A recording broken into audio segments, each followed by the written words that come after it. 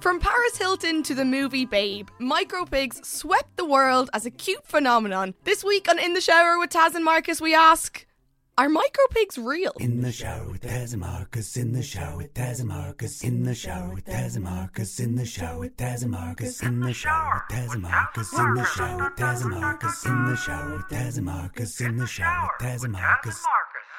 Hello and welcome to In the Shower with Taz and Marcus, a bite-sized informative podcast designed to be listening in the shower, but really you can listen to it wherever you want. The whole point of this podcast is listeners send in the questions they have always wondered the answer to, and we do our best to debunk them in a bite-sized, informative chunk. Have you ever wondered how much wood a woodchuck would chuck if a woodchuck did indeed chuck wood? Or why we cross our fingers for good luck? Or why we carve pumpkins at Halloween? Or if water has a taste? If you've wondered any of these, or any of the other questions we've answered, and there are a lot of them, step into the shower with us. This week on In the Shower with Taz and Marcus, we tackle another good one sent in from listener Brad Caldwell. Brad Caldwell. Well, this one's for Brad, and he asks, are micropigs real? In the shower with Taz and Marcus, in the shower with Taz and Marcus, in the shower with Taz and Marcus, in the shower with Taz and Marcus, in the shower with Taz and Marcus, in the shower with Taz and Marcus, in the shower with Taz and Marcus, in the shower with Taz and Marcus. So this week's question comes from Brad Caldwell, who lives near Kamloops in British Columbia, Canada. And Brad, just like I, has a pet pig. You don't have a pet pig. Oh, you mean me, don't you? You're my pet piggy. You're my pet piggy, but you're definitely not micro. What's the opposite of a micro pig? Like a mega pig. That sounds like a superhero or something that, like, you know. Remember when like there was all the Godzilla versus someone movies? That'd be amazing. Like Godzilla versus Mega Pig. What would Mega Pig's superpowers be? Oh, like I don't know. Like pigs generally as an animal are pretty smart. So Mega Pig could be a genius, and in fact, like, you know, he could be so mega that his power could be regeneration, and he could solve world hunger because people could just nibble him, and he'd be so mega. So his Mega Pig's superpower is just being a hyper genius. Or regeneration. Marcus, you can do better with that.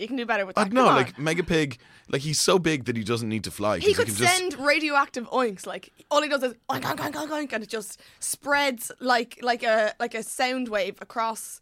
Well, he's mega, so it does anyway. Yeah, this is true. I have a feeling this is going to be a bit of a grim episode. It's a very grim episode, but the answer is quite short, so we'll be sure to end the episode on some niceness.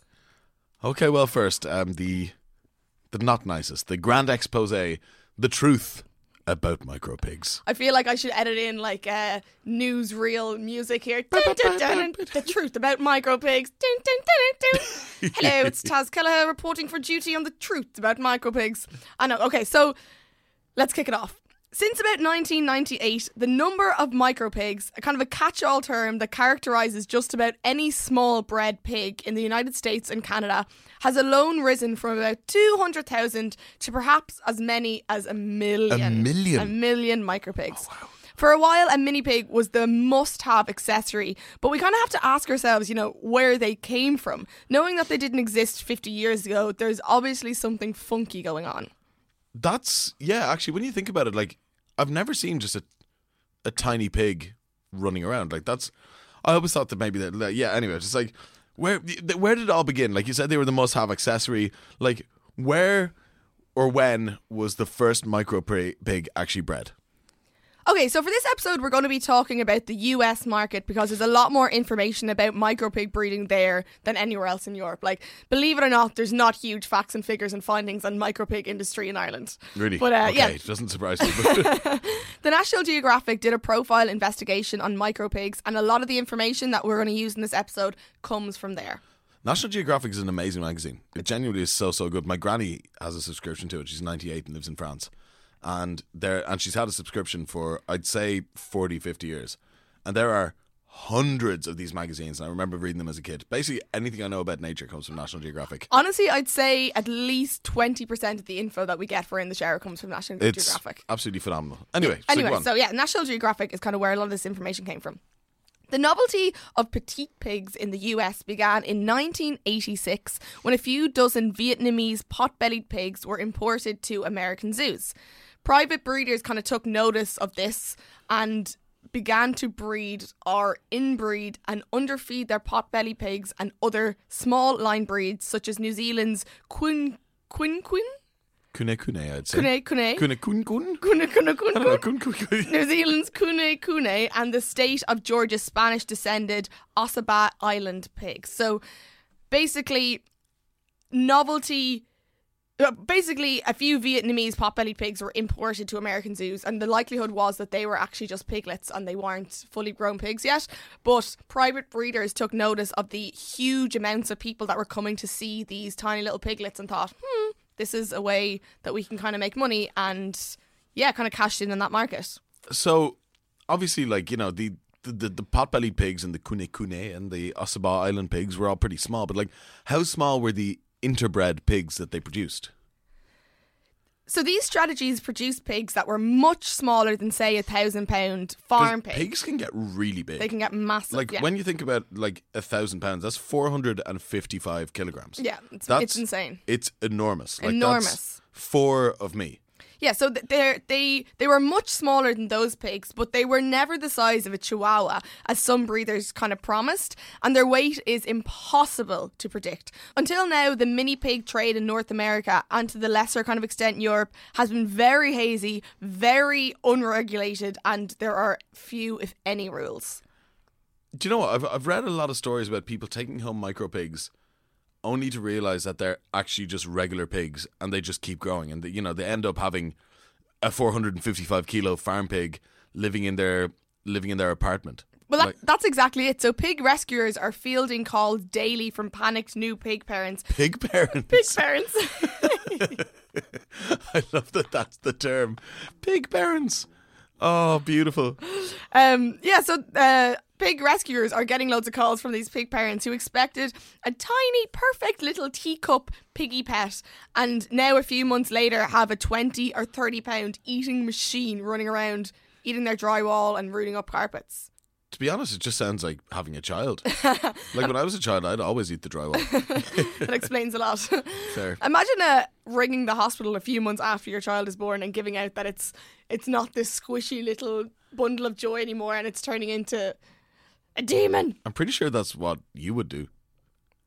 That I would do. That's what you would do. I think as soon as like it stopped being a cute little baby and it started being You think I'd give my own child back, Marcus? Listen, that's what you're telling our listeners. That you think I'm the type of person that would give my own child back to the hospital. Have you ever seen Can I give you back? Have you ever seen Harry Potter when Hagrid's like, oh, I shouldn't have said that. That's literally me right now. Anyway. People are weird, Marcus. But yes, what some breeders fail to disclose is that pigs grow for the first 3 to 4 years of their lives. And the fact that pigs are sexually active at 3 to 6 months is a great advantage to those who want to breed them. They can point to any tiny perfect parents, no more than babies themselves, and say, but look how tiny these parents are. So basically they're taking these pigs that might only be like, 6 months old, so it's still essentially a piglet. Exactly. But it is perfectly capable of producing another tiny piglet. So like, you can look at this batch of tiny, tiny, tiny piglets and point at the other piglets who gave birth to those piglets and go, oh, that's the parent fully grown and it's not going to get bigger. That is devious. Yeah, I know. That is so snaky. And I also don't think that I've said the word piglet more in a higher concentration in a sentence. Piglet. Piglet parents, piglets who came from the piglet parents themselves are only piglets. But yeah, that's crazy. Like, surely there's a huge issue with giving pigs like back to where you got them, or like back to sanctuaries or anything like that. Like, people who could accommodate a tiny pig, even if it doesn't, they didn't do their research because they're bad pig parents. But like, if you're living in a small house or you don't have a suitable area or anything like that, it means you probably couldn't house a giant hog. Unfortunately, that's the issue. The huge rise in the popularity of micropigs has put a massive strain on sanctuaries. Rich Hoyle, a 20-year sanctuary veteran who founded the Pig Preserve in Jamestown, Tennessee, claims that these poor inbred and half-starved pigs are inundating sanctuaries. Probably 90% of the so-called micropigs will either be dead or in a sanctuary before they reach 2 years old. Oh wow, that did get grim, didn't it? Yeah. I know. 90% is absolutely insane. That's It's massive. tragic. I know. But fortunately, there are more sanctuaries than ever to receive them. The American Sanctuary Association now accredits 37 such places in the United States and estimates there are a few more hundred, about 20 long-running sanctuaries that rescue only pigs. And what are the figures looking like now in terms of micropigs? Are the numbers still growing or... The numbers of micropigs are still growing hugely, unfortunately. At Arizona's Ironwood Pig Sanctuary alone, which is just one tiny sanctuary, Yeah. its number of rescued pigs grew from 329 in 2005 to nearly 600 today. That's just one sanctuary. Oh my days. Nearly doubling, yeah. So how are these being funded? Obviously, like, you know, sanctuaries can't run for free. Well, that's one positive, is the huge amount of support coming from the public in funding these sanctuaries. One couple adopted a micropig for it to grow into a massive oinker like so many others, and they had to relocate and change their whole lives to accommodate this pig. But in the Yeah. process, they set up a pig sanctuary called Happily Ever Esther, because Esther Okay. was the name of the pig, once Okay. a micropig and then turned into a proper pig. And the campaign was very much crowdfunded. For contributing to Esther's home, the 4,461 online donors received an assortment of goodies, including a piece of Esther's blanket, a video chat with the pig Hang herself, on, wait. And Hang an on, apple hang tree. on, no, wait, before you say anything, a video chat with the pig itself. and an apple tree planted in their name. The apples were going to be used to feed the animals. Oh my God, a video chat with a pig. That is incredible. That is like, do you know what? That is not the best perk. It's the best pork. Imagine you were a secret funder of this website and you were having your online video chat moment with Esther, and like your partner or housemate or mother comes in to you sitting at a computer fucking video Skyping a pig. Like, oh, I can explain to someone it looks like. Video chat with a pig. Oh my God. Whew. I actually want to donate. I want to donate to Happily Ever Esther so that I can Skype a pig. Anyway, going forward, what is the plan with everything that's happening with the micropigs? So the kind of plan going forward for the micropig epidemic. Yeah. So as the mini pig problem wears on, new sanctuaries continue to open, but not quickly enough. Virtually all of the existing ones are already at or exceeding capacity, but one of the sanctuary's founders say that part of the problem is generational, and he says that we know that there are not too many young people coming behind us who will be crazy enough to step into their shoes. So, you know, like, all we can really hope is that people stop jumping on the bandwagon and realise that micropigs don't stay micro forever. And a lot of time, you know, if they're being sold as micropig, chances are they haven't come from a very nice place. They're like inbred and underfed, and their parents weren't even like adult pigs themselves. So, you know, as the saying goes, all piggies are good piggies. This little piggy went to the market. This little piggy went home. This little piggy... Had roast beef? Did the piggy have roast beef? Yeah, in the round the piggy had roast beef. Oh. Yeah. Just mad. That is a bit mad, isn't it? But pigs will eat anything. Pigs will eat anything. Anyway. So that is your answer. Micropigs do and don't kind of exist, but we said we would end on a nice note. So pig facts. Pig facts. Oh, yes. Give me your best hunk. I can actually do a good... Oh, lovely. I think that's the most accurate. Like everyone goes like, and that's like, that just sounds like any animal snoring. If you go like, oh God, that hurt my throat a bit. But I suffer for our art. The dedication you're showing to letting our listeners Pig hear. facts. Okay, pig facts. Pig facts. Okay, so pigs are the brains of the barnyard. Winston Churchill once said, "I am fond of pigs. Dogs look up to us, cats look down on us, but pigs treat us as equals." In all of nature, they rank third behind apes and dolphins in terms of intelligence, and they are the quickest animals to learn a new routine or a new trick. Really? Mm-hmm. So you can teach pigs to like roll over and fetch and everything. Yeah. Wow. Oh my God, they're so smart. That's amazing. So another one. Yeah, go on. Pigs, unlike Marcus, Wait, hang on. Where's this going? keep the room clean. Oi.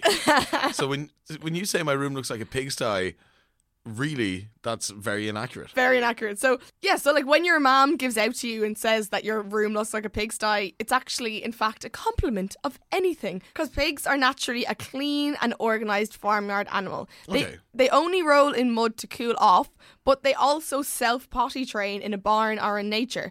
Dunging patterns have been studied by scientists. Dunging patterns? Yes, there is people who study pig poo. Right. Pig poo. Piglet poo and pig poo.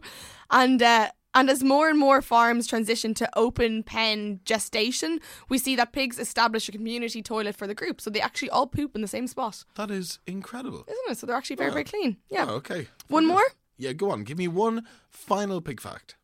On the uninhabited Baham island of Big Major Cay, a population of wild aquatic swine rule the island, and many have taken to swimming onto the boats offshore in the hope of being rewarded with a tasty snack. Hang on, you're telling me that there are water pigs that rule an island that are swimming around willy-nilly, swimming out to boats, hoping that they're going to get a bit of a Nutri-Grain or a snack or a bit of a croissant. Are you just hoping that they're open to applications? No, like honestly, I want to go to this place. I want to go and like check out this place. It sounds unbelievable. Aquatic pigs. Yeah. In the shower with Taz and Marcus. In the shower with Taz and Marcus. In the shower with Taz and Marcus. In the shower with Taz and Marcus. In the shower with Taz and Marcus. Well, there you have it, Brad Caldwell from Kamloops. We this is a great expose on the horrors of the micro pig industry, and you actually sent us a picture of your pig, which looks like a very hefty barnyard pig. We'll put that on the In the Shower Instagram, so that people can see what a real pig looks like. What a real pig looks like. Real pigs have curves. Brad, thank you so much for sending in that question. And thank you so much, guys, for listening to this episode of In the Shower with Taz and Marcus. If you liked this, then good news. There are so many other episodes for you to check out, answering the weirdest and wackiest questions there are out there sent in by our lovely listeners. If you have a question and you want to get in touch, it couldn't be easier. Get in touch with us on Instagram or Twitter, just at In the Shower Pod. Or on Facebook, just search for In the Shower with Taz and Marcus and send us a question or a message or a picture of your dog or just a hello. If you want to get in touch with us via email, then get in touch at intheshowerpodcast@gmail.com. Like Marcus said, if you have a question, that's brilliant. If you just want to say hello, that's brilliant. The biggest thing you can do to help us is tell your friends and family about what we do if you like what we do. If you have friends who like podcasts, or if you're in a podcast group or anything like that, please tell them about In the Shower with Taz and Marcus, because it would really help these two little Irish leprechauns expand to global shower domination. Explore the aquatic seas of the swine. A few thank yous to wrap up the episode. A big thank you to Alan and Paddy and all the crew in Head Stuff Podcast Network. Thank you, guys. Next up, thank you so much, Flo Robinson, for our cover art of little cartoon Marks and I having a little shower. A big thank you to Dave Gertzman. You can get him on Instagram at Dave's Recordorama. He created our 2 theme songs. Dave, you are a musical genius. You're like the prince of podcast theme songs. Ooh, big statement, but I agree. Yeah. Next week's question, Marcus. I am so excited for next week's question. Genuinely, I am into it. Marcus said that he wanted to... When Marcus said he wanted to take this question sent in by Darroch, who is the host of podcast Mother Folklore, I thought it was a bit of a wacky one, but he's excited, so I'm going to let him run with it.